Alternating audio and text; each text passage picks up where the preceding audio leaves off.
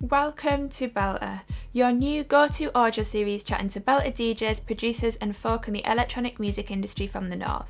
That might be the north of their country, region, city, whatever. This podcast shines a light on us lot up here and plenty more.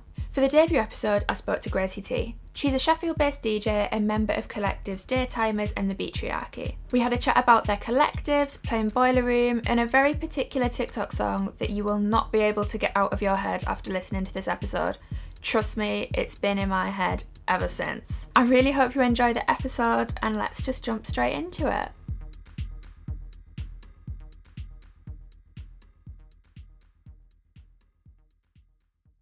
So, how's life? How's things with you?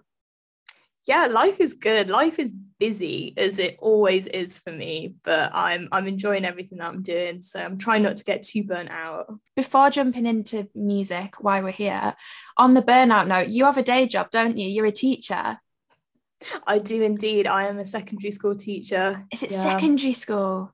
Mm-hmm. Oh God, that must be intense. It is intense. It's also very, very funny. I just love the stuff the kids come out with, and I think it's really interesting to see them perceive me, because they're like, oh, our English teacher's really weird. She has a purple mullet. This is really strange. That must be so cool though, because like I loved English in school. If my English teacher was you, I'd be all over it. Do they know you're a DJ as well? They do know I'm a DJ, but I obviously like try and keep it a little bit separate.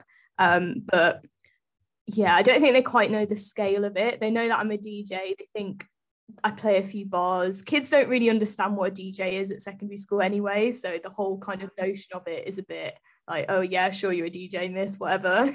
Hard hitting question here for you, because we're going in, right? One song you've got to tell me. What is the one song you cannot get out of your head right now, that it's been like on the commute to school, it's been in your head, it's been playing non-stop? I feel like this is a bit memey, but like I'm a big fan of them anyway. But that Saucy Santana song that has gone viral on TikTok at the moment, Material Girl, I have been listening to a lot of her tunes. So I'm like, oh, it's okay. I'm not just following the crowd. I already knew who she was, but I do really, really love that song. You know what? The Material, it's one of them, it just sits in your head. It does. And it's as well, like, I mean, I've never listened to any of her other things, but anyone even says the two words, that's it. Mm-hmm. You're saying it. Like, you're not even Literally. just like... Yeah. Oh, mad. I was about to do it then, but I was like, no, hold it in. Do you reckon you'll whack out a remix of it in a set someday?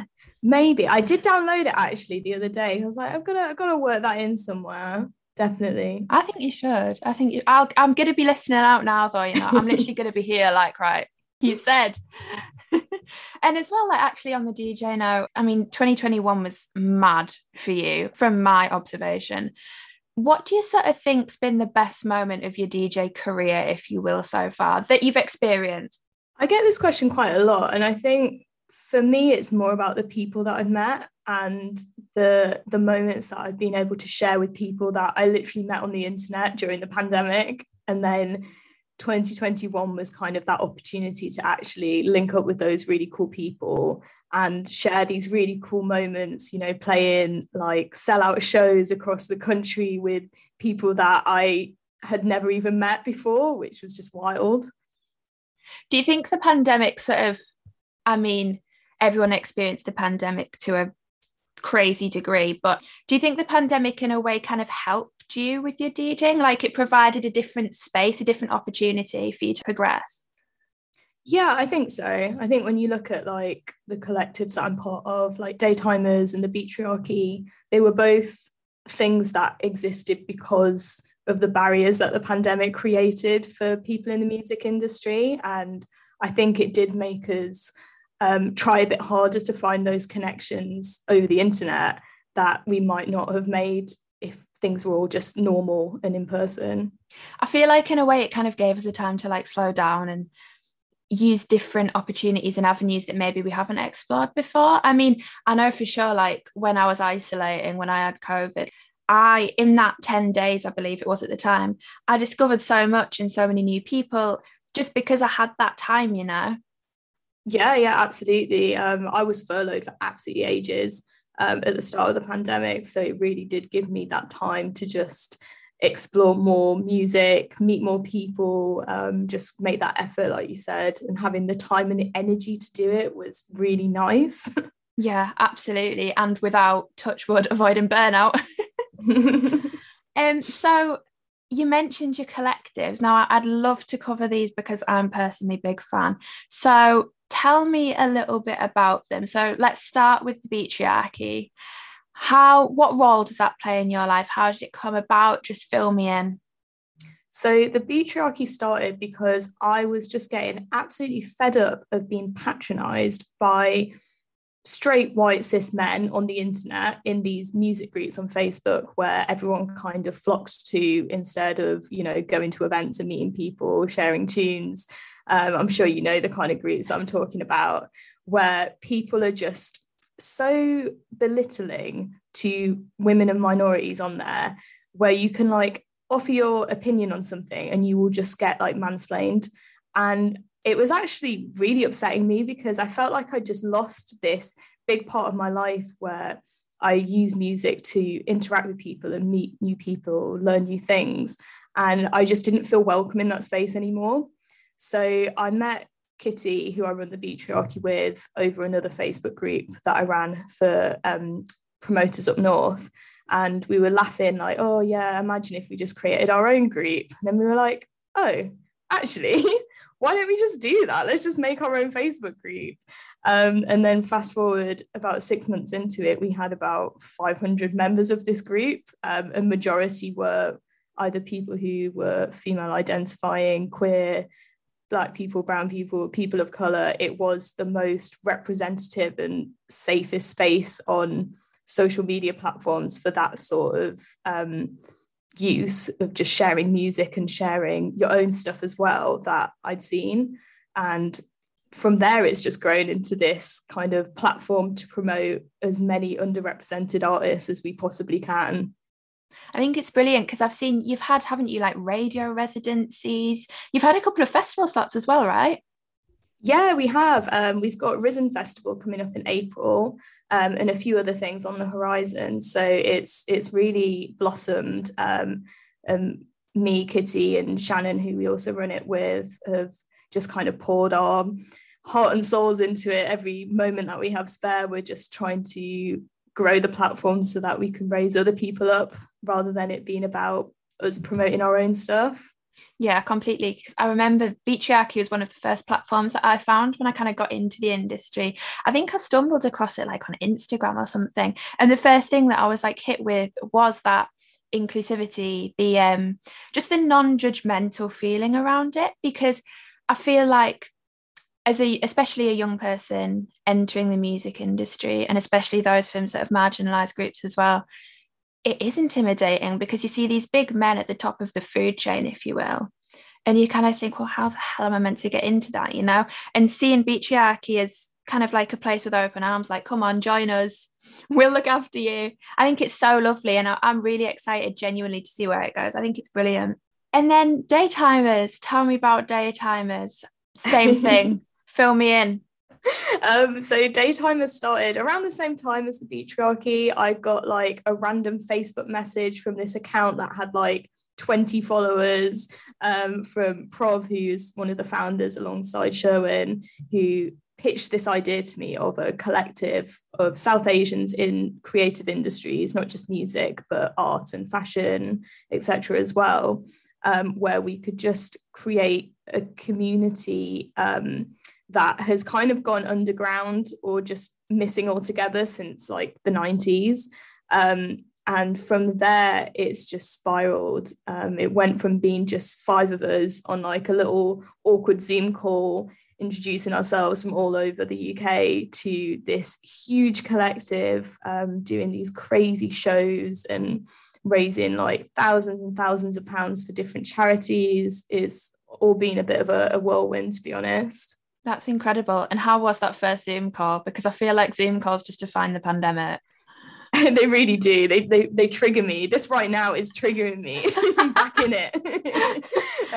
But yeah, it was nice. It was the first time actually that I'd ever been in a creative space where it was all South Asian people. And I was looking at the screen. I remember the first like proper call we had with the wider group of people who started to get involved with us. It was just like a sea of brown faces, which was just so wholesome. And for someone who's from the Northeast, where I've never grown up around a big South Asian community, we literally were the only brown family in the village. It was just really lovely to find that community, especially during the pandemic as well. And then moving forward to 2021, as we seem to have a lot in this conversation, Boiler Room. How did it come about that you wanted to do back to back? Like, are you into your back to backs? Do you prefer them, or did you just think, you know what, sorry, I'm going to do one? I mean, it is no secret that I do really love back to backs, but again, that's because I really use music as a social thing, like most people do. Like, it's never really been about wanting the spotlight on me with music. I just kind of want to have a good time with my friends. And it was Young Singh who was given the opportunity from Boiler Room, and he got me and Chande, who I did the back-to-back with, on it because we were two of the first people in Daytimers. We've both been independently DJs for quite a long time now, and he just gave us that opportunity that really boosted our music career, as you can see, alongside all the others, Suchi, Sachi, Rohan, and Young Singh himself. It was just amazing. It was beautiful. I think that's what the one thing I could really tell from it when I was watching it, and I mean, I've watched quite a few, was just the enjoyment and that, like, the atmosphere, I don't know the word, the collective feeling of enjoyment and pleasure after such a time. Like, it really radiated. And I suppose in a way as well, that's probably why it went down so well and did get the traction that it did. Oh yeah, absolutely. Like, when I was in that moment, I know it sounds bait, but like, I didn't even consider that the cameras were filming me. So when I watch it back, there's this one bit where I drop this bass line tune. It's a Dr. Cryptic song. He's from Sheffield. And I literally go to the camera and I'm like, Sheffield. And I'm like, oh my God, why did I do that? What was I thinking? That's the thing though. It's like when you're in the moment, like, I think it's brilliant. And I mean, I remember seeing it go viral, and I'd followed you for quite a while by this point, and then I saw it shared and I was like, that's Gracie. But yeah, have you ever, so obviously DJing, there's been some amazing moments, and like you say, collaboratively being around a community. Have you ever had a bit of a oh shit moment that went a bit wrong? I think I'm usually quite good at playing it off when I make a mistake. I'm one of those people, I'm like, I didn't do anything wrong. It was fine. I meant it to go that way. It's all good. So I'm trying to think. I've obviously like done the thing where you cue a song on the wrong deck. I'm sure that's happened before. Looped like not enough bars to make it fit properly with what you're blending. We've all been there. But I don't think I've ever done anything horrifically bad. I've had like other people do stupid things during my set and like ruin a set before, which has been very frustrating. Go on, fill me in. Okay, so recently myself and DJ Priya were doing a back-to-back, and someone was proper going for it with the dance moves. They were voguing. It was sick. Like, they were really good, but they walk over to the booth and they do this like really like edgy dance move where they like got both their fists and they slam it on the booth to like, I don't know, just like do like a dramatic pose. And I kid you not, the plugs just shot out of the plug sockets of the CDJs, and the whole thing just cut because they hit the decks, like the booth, with such force. It just shot the plugs backwards and they just cut. It was stressful. Jesus Christ. Yeah, and then they just left. They grabbed their drink and were like, sorry, and they left the venue. I mean, that must have been some power. It really was. Yeah, it was very impressive, to be fair. But yeah, that was not great. I was not impressed in that moment. Oh my God. Do you think that's one of those things that you'll always look back on and be like, remember when that happened? Oh yeah, absolutely. Yeah, we were quick thinking on our feet, like, oh shit, quickly, one for one, because only one CDJ was working properly with our USB. So it was a bit stressful, but we sorted it. It's just one of those things. And then, as well as obviously a DJ, and I mean, it winds in your radio.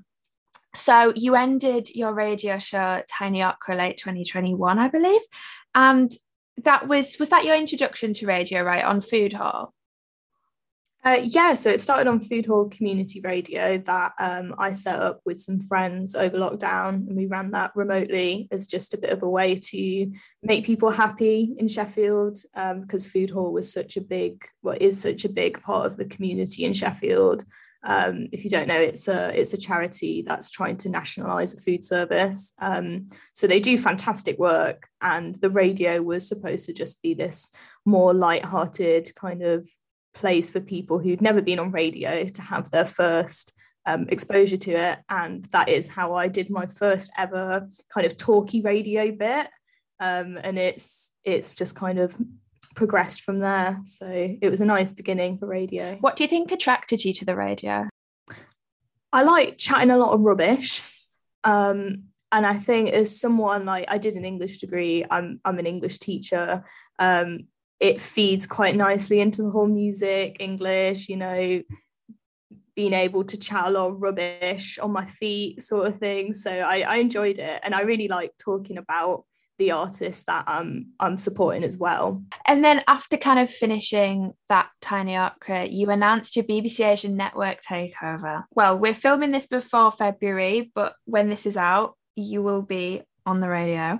And I want to know if you've got any words for your future self when that does go out, because I've seen you've started curating them on your Instagram.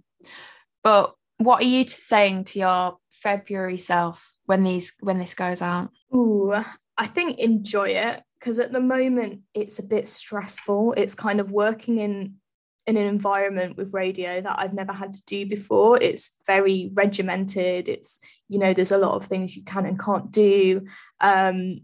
I'm having to, like, you know, censor my songs very, very intensely, because I've realised I have a lot of songs with naughty words in them, and you can't play that on the BBC. So it is a bit tricky. But I think it will be worth all the time and effort and stress that I'm trying to put into it. But I think in February, Gracie, just enjoy it, listen to it back and think, yeah, that's nice, good job. And I mean, you're based in Sheffield, you've been on Sheffield radio stations, you're also resident in Sheffield How It Works. So we've got the common thread, and obviously Belter, we're all about the North. What's the Northern scene like from a Gracie T perspective? I mean, you've had a fair crack. What's your views on it? I really love the Northern scene. Like, doing Boiler Room, I've obviously had the opportunity to go down south, and some of the shows I played in Bristol and London were really cool, but it's not the North. The vibe is very different down south. People are a lot meaner, I've noticed, and a lot more snooty at shows. And, like, you know, stuff does happen up north as well, but it is a different vibe. And it's just kind of cemented to me that, yeah, I'm definitely like a northern person. I won't be moving to London anytime soon. The scene in Sheffield's lovely. It's very, very tight knit as well, which is nice. How It Works is a great venue. You've got other venues like Gut Level, which is absolutely fantastic. It's just generally quite lovely as far as scenes go. And you mentioned mean, obviously mean, snooty. Have you ever had any experiences of people being like that towards you down south? Oh, mate, it happens everywhere, yeah. But I would say every single show I've played, something crap has happened. And I think that is the case for all DJs who do not fit kind of that stereotype of a DJ, you know, who might be a person of colour or female identifying or trans or queer. You know, you do get a lot of crap thrown your way, and it's rubbish, to be honest. Like, there's not really any way to make light of it other than when enough time passes, you can kind of laugh and think, oh, that was ridiculous. But yeah, it is wild. And I don't think enough people who this sort of thing doesn't affect realize that it's actually happening. Like I've had people accuse me of not actually DJing, of like pressing a recording and then just like pretending to DJ. I've had like bouncers not let me into clubs because they've not believed that I was the DJ. I've had like scary men come behind the decks and like grab my literal head and say like, oh, play us some garage, love, and then feeling, like shit scared. Like all sorts. And it's not just me, like from talking to people who I've met through collectives like the Patriarchy, the nice thing about that is that we know that there's other people who have these experiences and who can kind of understand where you're coming from and how it feels post-show to think, oh, that was a really lovely show, but that was terrible, or that thing happened and that actually put a downer on the show. Yeah, 100%. Because like you say, I've heard that story that you've just said there countless times, and it's so wrong and horrendous, and unfortunately it is not an uncommon experience, but that does not normalize it in any way at all. Now, on a slightly brighter note, difficult topic to move on from, but a bit more positive, back up here, do you have a favorite venue that you've played up here at all? Ooh, a favourite venue. I mean, Hopeworks is always amazing. I have to shout Hopeworks out because they are, one of the best venues up north. No Bounds Festival is always amazing. They always put on so many local acts and support northern talent, which is fantastic. I've already mentioned Gut Level, but if you ever had the chance to check out a Gut Level event in Sheffield, that is just the heart and soul of the Sheffield DIY scene. It's queer owned, it's just lovely, it's just a really safe space to go into. In terms of other venues, I haven't really played in lots of different cities in the north yet. I'm starting to get that opportunity. I played in Leeds recently, Old Red bus station. Old Red. Yeah, I know Old Red very well. But yeah, I'm trying to think, where else have I been? I don't know. That's a sign. People up north book me because I'm ready. I'm ready for it. Get me there. Do you have a city you'd love to play in up here that you just think that would be really cool? Or a venue even? I'd really love to play in Manchester more. We did our first Daytimers event actually up north recently that myself and Chande ran, and that was at Soup. And that was actually, I should have mentioned Soup because that was amazing. That was sick. Obviously, like the White Hotel, anyone who's from the north knows about the White Hotel. That is, the venue to play at. And my good friend DJ Soyboy has just started a night there, which is really, really cool. Because they don't just let anyone do a night there. It's very, very hard to run an event at White Hotel. So that would be the goal. If I could make it to White Hotel, then I've made it. Amazing. Well, when you play there, we'll come back to this episode and we'll be like, look, tick, been there, done that. And I mean, kind of similar to the last question, but do you have any kind of personal plans for up north this year? Kind of like, oh, I'm going to try get a gig there, or I'm going to try do this up here, anything like that? Well, we do have a few events in the works for both the Patriarchy and Daytimers. I am very, very keen to put on a Sheffield Daytimers event, and I think that will soon come. Same with the Patriarchy. We have something in the diary, which hopefully should be appearing soon on your social media platforms. Nice. Yeah, I just want to start doing more events because I feel like I get booked a lot and that's nice, but I'm a bit of a control freak and I do like to be in charge of things and, make an event the way you would want to go to an event. So definitely keep an eye out for more events that I'll be running myself and promoting rather than playing them. Amazing. Well, we'll keep a very close eye, and in the description of this I will pop little links too, so not to worry on that one. And finally, just to end, because I couldn't not ask you this, where on earth do you buy your eyeshadow from? Because that stuff looks so incredible. I'm not alone in saying I want to know how you do it, how it stays on. Please fill me in. I do get a lot of people asking me about this. So my secret, and especially as someone who's brown and has spent their lives not being able to get eyeshadow to show up on my skin, Fenty Beauty Primer, the eyeshadow primer, is how I get it popping. That is literally it. Wow. I can use any eyeshadow palette. It can be like Revolution Superdrug to like a Juvia's Palace palette or whatever. Fenty Beauty Primer is the one. There you go. There you go. Not sponsored. Not sponsored. I wish. So there you have it. Belter in conversation with Gracie T. I'm still trying to work out how that person managed to unplug the CDJs with pure brute force, to be honest, and I know I'm definitely not the only one. If you enjoyed this episode of Belter with Gracie, I'd absolutely love it if you could give it a rate, download or subscribe however you access your podcasts. Share it on your social media and give us a tag so I can see, or simply drop me a message if you enjoyed it. You can find me on Instagram and Twitter at Neve Ingram with an underscore between the N and the I.